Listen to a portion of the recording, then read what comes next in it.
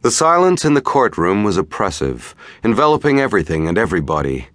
Its leaden weight distracted Sarah Kaplan's focus for just a moment, at a time when she needed to summon up all her reserves of concentration. This was a pivotal time, a critical moment in the performance, one upon which so much could turn. That's how court cases were. That's why American justice so often lost out to performance. The only sound Sarah could hear was her own heart pounding. Then the nervous coughs and guttural clearing of throats imposed themselves upon her.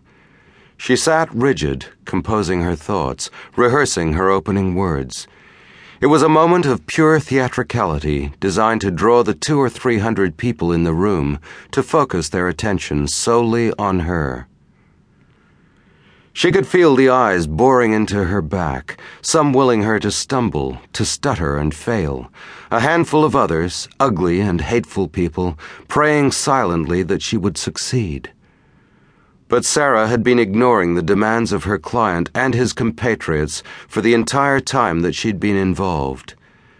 All she was thinking about was the American Constitution, how it was imperative that she speak clearly and convincingly, that it was her duty to safeguard the sacred rights endowed by the Founding Fathers upon every man, woman, and child in the country, even the rights of her execrable client, no matter what hurt would undoubtedly ensue. The judge, swathed in authoritarian black robes, sitting half-hidden behind his high judicial bench, was perfectly used to the theater of the courtroom. He allowed the young advocate another few moments of composure before coughing gently, a soft though eloquent statement which said, "That's enough, Miss Kaplan. Everyone's primed. Now's the time to get on your feet and defend your client." Sarah stood. Again she paused, allowed herself the mandatory couple of seconds, before pushing back her chair and walking over to the jury box. Every movement was studied. Every word she was about to utter had been rehearsed in her partner's office the previous day. She breathed deeply and exhaled, clearing whatever rotten air had gathered inside her by her proximity to her client. She scanned the jury box. For the last quarter of an hour, the jury had been listening to the gentle and scholarly Professor Jacob Klein, representing an elderly woman who, a damaged lifetime ago, had lived through 5 years of the ultimate nightmare of Buchenwald concentration camp. But everyone knew that the case was really being run for and on behalf of the Jewish Anti-Defamation League. Professor Klein had opened his case eloquently and gently, reliving the reality of the Holocaust through the experiences of the woman who sat, bowed and broken, in the plaintiff's chair, quietly sobbing every now and again as her lawyer painted his word pictures of a life destroyed.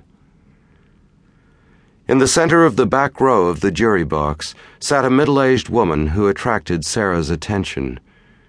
Every jury had its own dynamics. There was always one individual around whom the jury would slowly coalesce, one juror in whom the others would place their trust to act as their collective spokesperson, their universal conscience. Sarah looked for someone who exuded feelings of stability and confidence in an environment which to most people was hostile and foreign. She settled on this woman who looked like everybody's idea of an aunt, smart and sharp, but comfortable. "Ladies and gentlemen of the jury," she began, smiling at the older woman, who involuntarily found herself smiling back.